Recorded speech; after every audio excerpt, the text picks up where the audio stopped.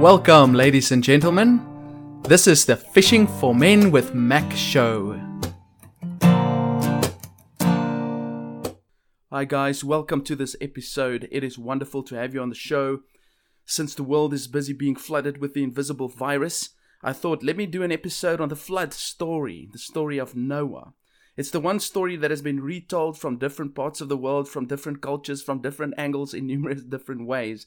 And I think it's really a cool story. I mean, movies have been made about it. I'm sure whether you are a Christian or not, you've heard the story somewhere or another. If you grew up in church, you've heard it in Sunday school. Some say it's a myth. Generally, Christians don't believe it's a myth. Generally, they believe it was a real event that took place. But either way, I'm going to be dealing with that story today. And so I will be dividing this podcast maybe into, let's say, 3 sections. In the first section, I will briefly just look at the common objection to Christianity from atheists who say that the flood is a myth and Christians believe in it. It's rubbish. It's not something that really happened. And so they say, well, Christianity is full of myths. I mean, the story was made up by Christians or not Christians, perhaps the Jews. And if we can't trust this story, then how can we trust the rest of the Bible? And I think then I'll also spend some time on asking the question, but if Christians say that the flood is true, then how would that affect our lives? If it did really happen, what does that mean for us?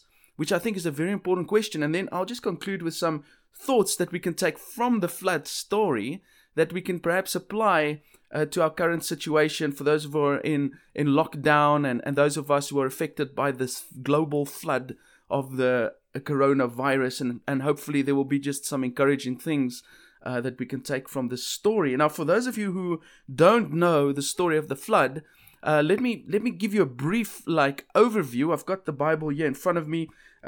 It covers about 3 chapters, and also the story of the flood is mentioned in other places in the Bible as well. So it's not just here, but basically it starts with in chapter 6 of the book of Genesis, where it seems like, this is just my own interpretation, it seems like the sons of Seth were having sexual relations with the daughters of Cain. And so the sons of God were sleeping with the daughters of men, and that started to produce a godless society. People were the children of those people became tremendous warriors, etc., etc., and they became extremely evil. Now God saw this, and he said to himself, all right, he said to himself, look, I'm not going to hang around with the human race forever. I cannot handle this type of wickedness, this type of evil. I mean, the text here says that these people were so evil. It's not only that their deeds were evil, but even their imaginations was evil, and they were evil all the time. And the consequence of that is, I mean, you can imagine a world with rape, with murder, with lies and greed, and you can imagine all the worst type of things that you can imagine. It's basically hell on earth. That's what it was. And God looks at this and he says, I'm not going to let this go on forever. I'm going to give mankind 120 years. So in 120 years from now, I'm going to bring an end to these people because I can't live with this forever. And then the text says that God's heart was sore. His heart was in pain. Why was his heart in pain? Well, because it hurts God when people hurt people. An evil world is a world where people hurt people. Rape, murder, steal, they injure each other. And so God is saying, this really hurts me and I cannot allow this to go on forever. And so he then finds, among all the people of the earth, he finds one man that is blameless, that is righteous, that is upright. And the Bible says this guy walked with God, and his name is Noah. And then he says to Noah, look, and it's sort of like God is saying, I want to, I'm going to destroy the human race, but I'm not going to destroy anybody that doesn't deserve it. And so he finds one person in the whole world that deserves not to die. And says, okay, I want you to build a boat. And what's interesting is that often we think that the boat was because God wanted the boat to be built. It wasn't for God, it was for Noah. So the boat is really a way that God says, look, I want to save you. I don't want you to die, but I'm going to bring a flood upon the whole world, and I'm going to destroy the human race.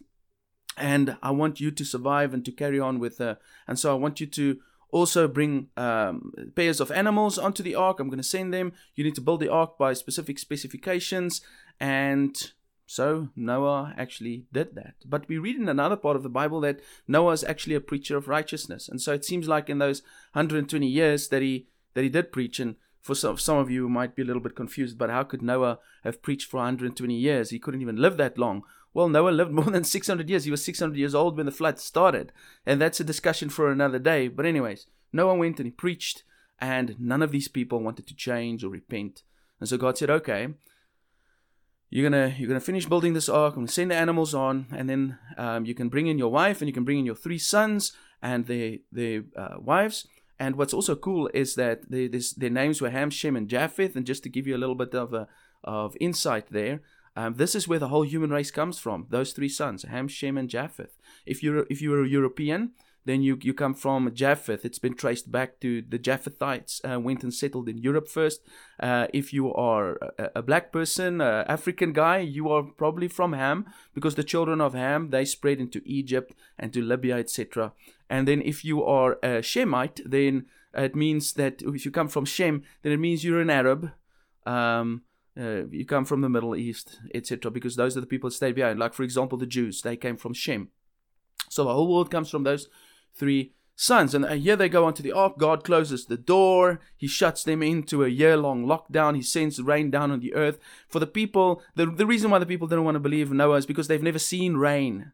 All right? They've never even imagined a boat. And here this guy is building a boat and he's sending rain. I mean, are you insane, Noah? No wonder the people didn't want to believe him. In any case, the rain came and the people died. They were destroyed, and the ark rose. It eventually landed on Mount Ararat. Noah came off with his family and then made a sacrifice to God. And then God said, all right, you know what? I'm never going to let this happen again. I will never destroy the human race again with water. And the sacrifice that Noah made to him really was pleasing to him. And then God said, okay, I'm going to put a rainbow in the sky, and that's going to be the sign with the covenant that I've made with the human race. And that covenant, guys, is made with you and me and with every animal in the field. It's a promise of God that he will never again flood the earth. So every time you see a rainbow, we actually saw one yesterday. Every time you see a rainbow, you've got to know it's a promise from God, a covenant from God, that he will never destroy the earth with water again or kill the human race with water. So in a nutshell, that's the story of the great flood. Now, the flood story is used as evidence against Christianity. And I just want to quickly talk about that for a second. I'm going to tell you why.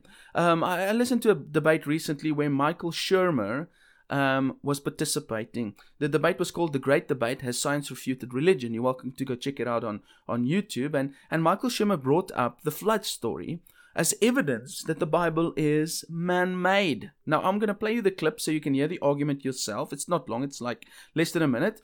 And as I usually like to do is before I play you the clip, I just want to tell you who this guy is. So at least you know who is the guy talking. Let me briefly do that. So Mr. Shermer is really a joy to listen to. He's one of those nice guys, right? Although he really opposes everything that I believe. He's one of the kindest skeptics of religion I've seen debate. He's an American science writer, a historian of science, and a founder of the Skeptics Society. Apparently, he doesn't like to be called an agnostic, a non-theist, or atheist. He doesn't like those terms. He prefers to be called a skeptic. So he's skeptical about Christianity, skeptical about the stories in the Bible. Anyways, here is the clip. Religions are making different claims. They're making absolute claims to truth, and therefore the explanation that there's a cultural, behavioral genetics origin of it, then I think provides positive evidence that we made God and religions, not vice versa. For example, flood myths show similar cultural influence. The Epic of Gilgamesh, which predates by centuries the Noachian flood story, tells exactly the same story. And anthropologists tell us that cultures that are next to large bodies of water that flood tend to have flood myth stories. Now, Shermer here makes a few assertions, which I quickly just want to address. He talks about the Epic of Gilgamesh versus Noah's flood. Now, I don't know if you've ever heard of that. Well, this is the reason why I have this podcast, is to reveal some of the information that you don't get to read because, well, we don't get access to because you don't really read that type of stuff, and not everybody will know about that. But the Epic of Gilgamesh is a flood story. Okay? Now, let me give you a brief summary of it. I'm going to read to you just a brief summary. The Sumerian hero, Gilgamesh, traveled the world in search of a way to cheat death. On one of his journeys, he came across an old man, Utnapishtim, who told Gilgamesh a story from centuries past. The gods brought a flood that swallowed the earth. The gods were angry at mankind, so they sent a flood to destroy him. The god Ea warned Utnapishtim and instructed him to build an enormous boat to save himself, his family, and the seed of all living things. He does so, and the gods brought rain, which caused the water to rise for many days. When the rain subsided, the boat landed on a mountain, and Utnapishtim set loose first a dove, then a swallow, and finally a raven, which found land. The god Ishtar created the rainbow and placed it in the sky as a reminder to the gods and a pledge to mankind that there would be no more floods. So that's a brief story. So what they did is in Syria, they dug up, I think it's Syria, they dug up a library and which had stone tablets that in which was written cuneiform poems, etc. And this was a poem. And they found this story, and that tablet dated many, many, many years ago, older than the biblical manuscript. And so what he's asserting that, look at this story of a flood, all right? The Bible must have borrowed it from this story, or it's just a made-up story just like the one in the Sumerian tablets.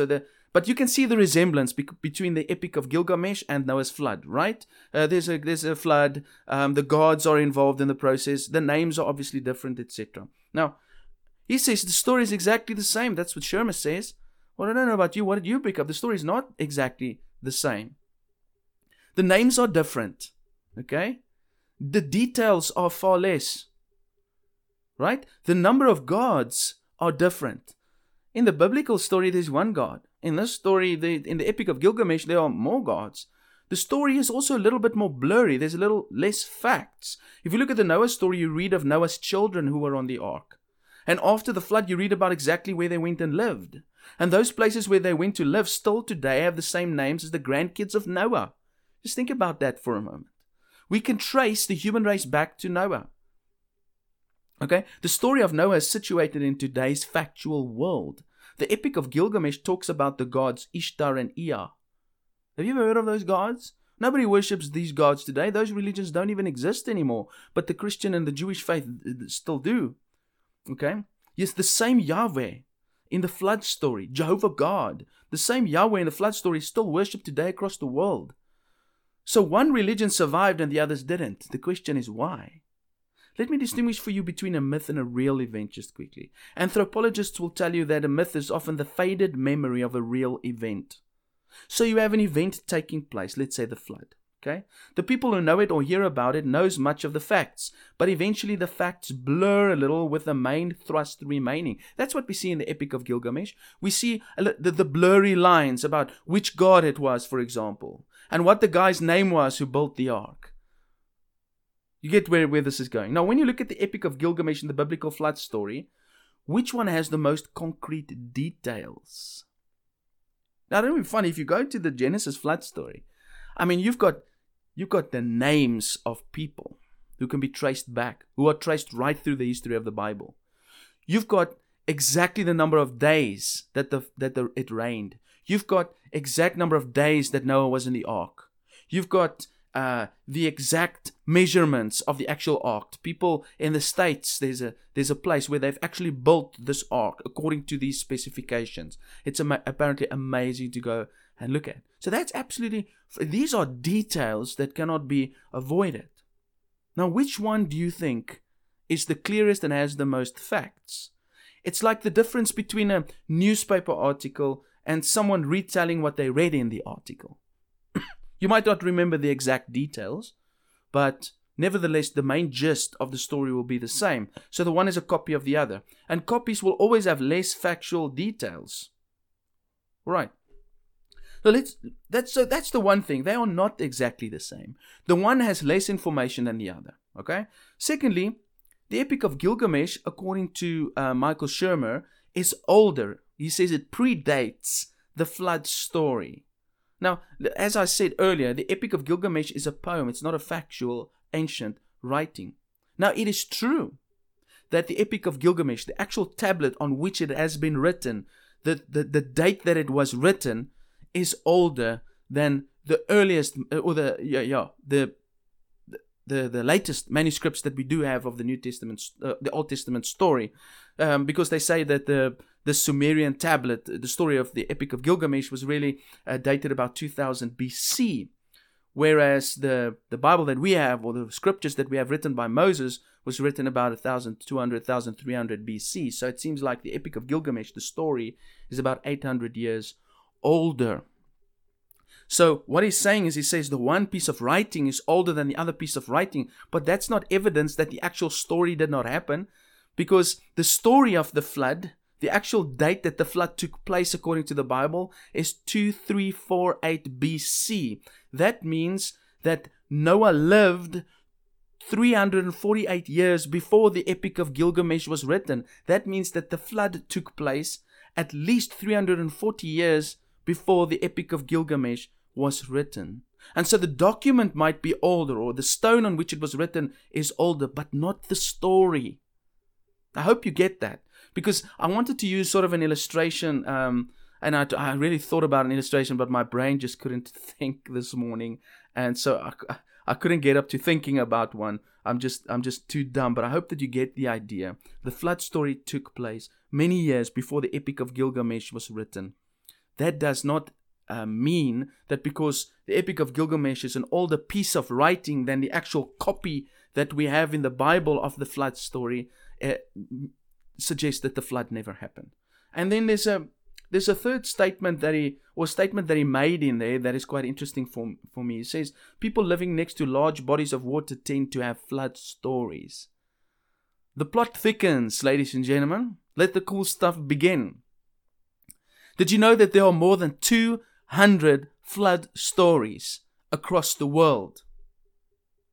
Right? Now, I've got a diagram in front of me that sort of put all these flood stories together and compare it to the one that we have in the Bible, and where in the world these flood stories came from, in which areas it happened.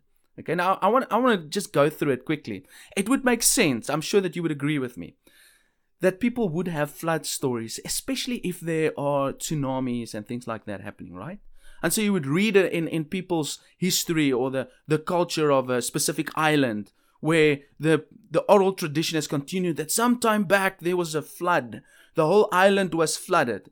And if you hear a story like that from people living on an island, then you would think, yeah, it's most probable that they're actually talking about a tsunami. That doesn't necessarily mean it's the flood, or the flood of Noah, etc., etc. So let me just show you here. On this chart that I have of people who carry a flood story, there are 3 islands being mentioned. The one is the Leeward Islands, the Fiji Islands, and Hawaii. Interesting, eh? And Hawaii is really far away from the Middle East. So let's exclude those 3 islands and say, look, maybe their flood story, it was about tsunamis. Okay, that leaves us with 197 other flood stories across the world. And I'm going to just share with you some of these. There are 2 flood stories found in Assyria, Babylonia. And if, in case you don't know what that is where Iraq is today. Now, I don't know when last you have looked at a map of the Middle East. Iraq is a desert place. All right, it's got a little bit of attachment to the sea, but generally it's a landlocked country. I mean, nobody wants to go to Baghdad. It's desert. And let me tell you this: there are no beaches that's going to produce big waves that's going to come over the whole of Iraq. So that it's very unlikely that is about a tsunami. We can go look at Persia, Syria. These are all basically desert countries. We can go look at Greece. Maybe you could say, because it's got a lot of sea there. Egypt has got some sea. What about Lithuania? Lithuania's got a flood story. I don't know if you know where Lithuania is, and it only touches the ocean a little bit. It's also basically almost a landlocked country. What about Russia? Russia's got a flood story. And what about India and China? China's got one of the most prominent flood stories in the world, which many people have put more or less to the same date as the Noah flood story. And what about, and here it gets interesting, what about Cree in Canada and Cherokee in the United States and Papagua in Mexico and the Aztecs in Mexico who tell a flood story? And that's in central Mexico. It's not close to the sea. and Peru. Maybe we can say Peru because Peru is like down the coast. Maybe we could even say, okay, maybe their story came from some type of tsunami. And by the way, if these countries talk about, or these places talk about flood stories, man, those would have been massive tsunamis that would wipe out the whole country. I mean, that would be huge. But I mean, ladies and gentlemen, the evidence is unbelievable. In actual fact, these stories give more evidence for the flood than it would diminish the idea of the flood. The fact that, I mean, it's spread across the globe. It's North America's got a flood story. South America's got a flood story. The Middle East has got a flood story. Africa's got flood stories. Russia's got flood stories. The East has got flood stories in China, for example. It's like, and the Bible says this was a global flood. So, you can sit and you can choose what you want to believe, right? I can go on and on and on about the evidence for the flood. I'm just pointing this out. Flood stories are all over the world. We can talk still about the dinosaur bones that have been discovered. We can talk about the bones found stuck on the roof of a cave in South Africa, which could only get there due to the pressure of masses of water. I'm going to go into that now. We can talk about fossilized trees in North America that all lie down in the fossil record, and they are facing the same way. Like water came from one side, wiped them all out towards one specific direction. Those are signs of catastrophe. All of this is evidence for a great flood. But I think we'll leave that for another day. But ladies and gentlemen, I believe if you are rational, you would seriously consider the truth of the flood. I fully believe it really happened. Okay? I really believe it genuinely happened based on the evidence that I see. Either there was a flood, and the people who spread from Shem, Ham, and Japheth carried these stories with them from generation to generation to generation as they spread across the earth, and this story of the flood remained in their culture. It remained in their family lines. That's either the truth, or 200 different groups of people spread across the earth randomly made up the same story. I think it's quite clear. But now this brings up a big question. And now I'd really like you to put on your spiritual cap, your thinking cap. If the flood really happened, what does that mean to us? If the flood really happened, what does that mean to us? Why do atheists not want the flood to be true? Why would they relentlessly seek ways to discredit it? Because, you see, if the flood is true, then the reason why it happened is true, and what Jesus and Peter said about it is also true. Because Jesus and Peter spoke about it, and there was a reason why the flood took place. You remember we spoke about that in the beginning. And if what they say is true, if what Jesus says about the flood is true and what Peter says, we will have to change our ways and turn to God soon. And I think that's what the atheists fear. So let me read this to you. The first question is, why did the flood happen? Now, I've already given you an indication of that. I'm just going to read it again. It's in Genesis 6, verse 5 to 7. The Lord saw how great man's wickedness on the earth had become, and that every inclination of the thoughts of his heart was only evil all the time. The Lord was grieved that he had made man on the earth, and his heart was filled with pain. And so the Lord said, I will wipe mankind, whom I've created, from the face of the earth, men and animals and creatures that move along the ground and birds of the air, for I am grieved that I have made them. People were wicked and evil. It wasn't just their deeds that was evil, it was their imaginations too.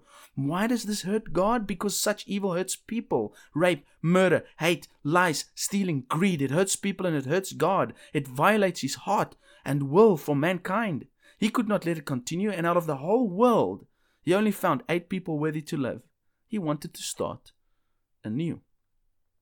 But what did Jesus say about the flood? So we know why the flood took place, but what did Jesus say about it? I'm going to read you what Luke says, the doctor. Luke 17, verse 26. This is what Jesus says. Just as it was in the days of Noah, so also will it be in the days of the Son of Man. People were eating, drinking, marrying, and being given in marriage up to the day Noah entered the ark, and then the flood came and destroyed them all. On that day, no one who is on the roof of his house with his goods inside should go down to get them. Likewise, no one in the field should go back for anything. Remember Lot's wife. Whoever tries to keep his life will lose it, and whoever loses his life will preserve it. I tell you, on that night 2 people will be in one bed. One will be taken and the other left. 2 women will be grinding grain together. One will be taken and the other left. He's talking about the day that he's coming back again. If the flood happened, ladies and gentlemen, then Jesus is coming back. The moment you say the flood is real, then you have to take the words of Jesus into consideration. What happened in Genesis chapter 6 is that God saw man's wickedness, but He didn't just destroy them, as I mentioned earlier. He gave them 120 years to repent. Many people don't know that. He sent Noah to preach to them, according to 2 Peter 2 verse 5. What did they do when Noah preached? What did the people do? They didn't care. They continued with their lives as if the flood would never happen. They thought it was ridiculous. They'd never seen rain or a boat. They thought Noah was nuts. But they denied the existence of God and continued with their disgraceful lives. And then the flood came and wiped them out. God will not allow wickedness, especially some of the current wickedness going on in our world, to continue forever. And so God has set a date by which He will destroy this place. He will destroy wickedness again. The same thing as the flood. No wonder we try to find ways to let the flood not be true. Because if the first flood was true, then the second flood will be true too. And when I say flood, I'm not talking about God using water to destroy the mankind. That's another story that I'm going to bring up to you next. Ladies and gentlemen, the earth is going to be destroyed. God is going to bring this all to an end once again, because He will not let the wickedness of this world continue forever. He's got a bigger plan with us.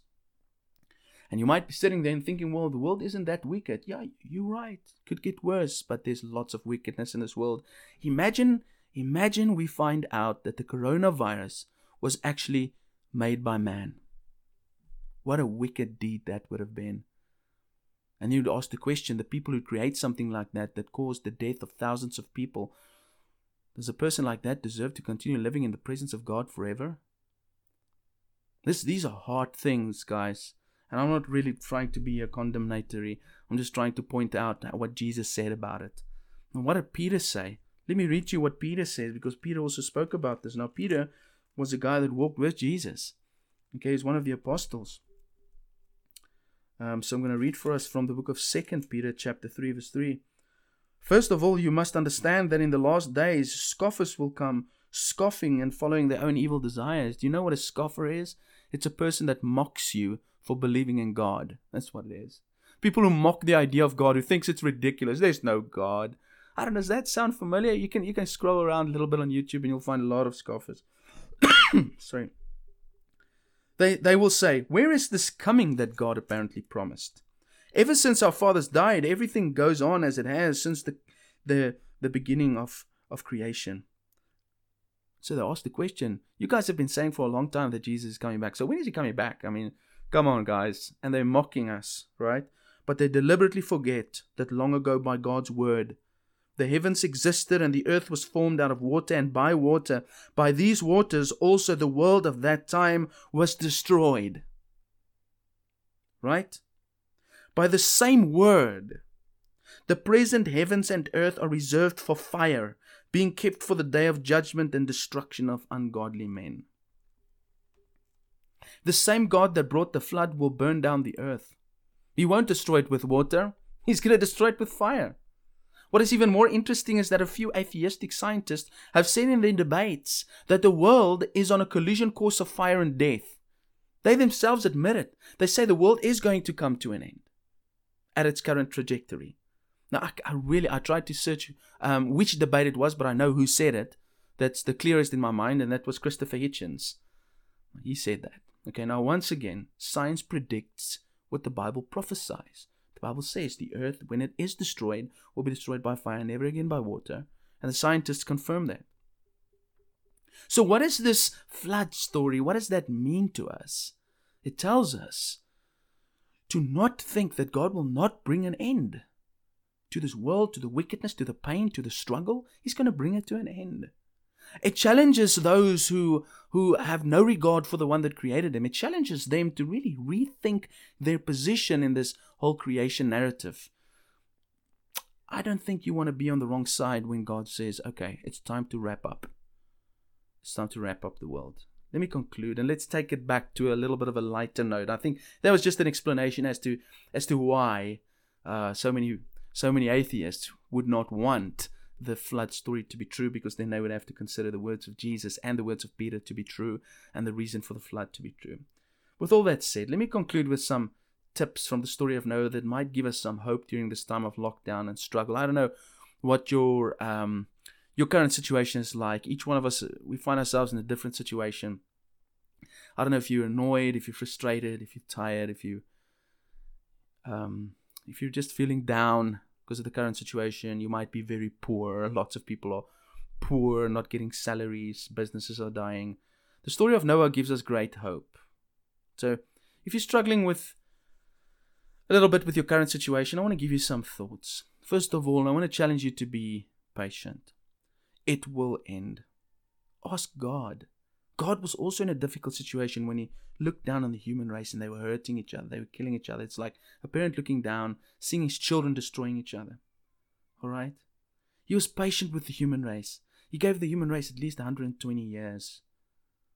And Noah, he preached for 120 years and no one listened to him. We're in a situation now, I guarantee you, we're not going to be here for 120 years. All right? Maybe 120 days, worst case scenario. All right? Just be patient. It will end at the right time. Number 2, befriend a Noah. Go find yourself a Noah. God chose Noah because he was righteous and he was blameless. And he walked with him. Did you know that Noah made God happy? He was positive. After being humiliated and living with a bunch of animals for more than a year, you know what's the first thing he did when he got off the ark? He went in and made a sacrifice to God that was pleasing to God. God smelled it and he liked it. He didn't think about himself when he climbed off the ark. It's like lockdown ends. What's the first thing that we're going to do? Right? What's the first thing we're going to do? Are we going to go and thank God? Are we going to make sacrifice to God when lockdown ends? You know, that probably won't be the first thing that we think about. You know, I was thinking about it. I'll probably be in Spur or something. Giant food that I don't have to make myself. Anyways, so what an attitude. He gets off the ark and he makes a sacrifice. And you know what's interesting about him? He cared for animals. Now, that didn't really come into my mind the first time I read it. And you know what Proverbs 12:10 says? It says a righteous man takes care of his animals. So you can sort of get a picture of what type of a person this is. Now, guys, your boat might be sinking in this storm. It might feel like you are drowning. That is why you need a Noah. Someone whose boat won't sink. Somebody who could be an inspiration to you. Somebody who walks with God. Somebody who's positive. Somebody that it doesn't matter what happens, he's going to survive this. Your boat will sink often because you built it your way, not God's way. The reason why Noah's boat survived is because he built it God's way. It's like the story of the wise man who built his house upon the rock. Right? When the storms came, what happened? The wise man who built his house upon the rock, he survived the storm. Why? Because his life, which is his house, was built upon the rock. And what's the rock? The rock is Christ. His life was built on Christ. So it didn't matter what happened. It didn't matter how big the storm was. It doesn't matter if it's a tsunami or a flood or it's a coronavirus. It doesn't matter what happens. You're going to survive because your boat has been designed by God, or your house has been built upon the rock, which is Christ. This is such a wonderful time to strengthen your house, to get your life in order, to build your boat correctly, to fill up those holes in your boat that's causing you to sink. This is the time to do that. Thirdly, I would say, think about the fact that the rainbow is coming. The rainbow is coming. Something beautiful is coming for you. If you're just hanging there, can you imagine what it felt like for Noah to get off that boat, walk on land again, and make the sacrifice, and then God puts this rainbow in the sky. He makes a covenant with him. Can you imagine his first meal on land? Guys, the time is going to come where we're going to break out of this trial. We will be prosperous again. We will be successful again. Our businesses will be rebuilt, or there will be another plan, but God has got stuff in store for us. He's got promises that he wants to make to us if we make it through this trial. Use this time to strengthen your ship. If you're concerned about the safety of your family, focus on righteousness. You know, I've got 2 kids. I'm concerned about them going back to school. I don't want them to get coronavirus. Really, I don't. But if you're concerned about the safety of your family, the first place you'll start is not masks or sanitizer for your hands. It is righteousness. Because God said to Noah, go get your kids, bring them on the ark. God saved his whole family because of his own righteousness. The best place to start in protecting your children is to draw closer to God, because God is the one that gave you the gift of those children. And if God shut you in, the next lesson, he is protecting you.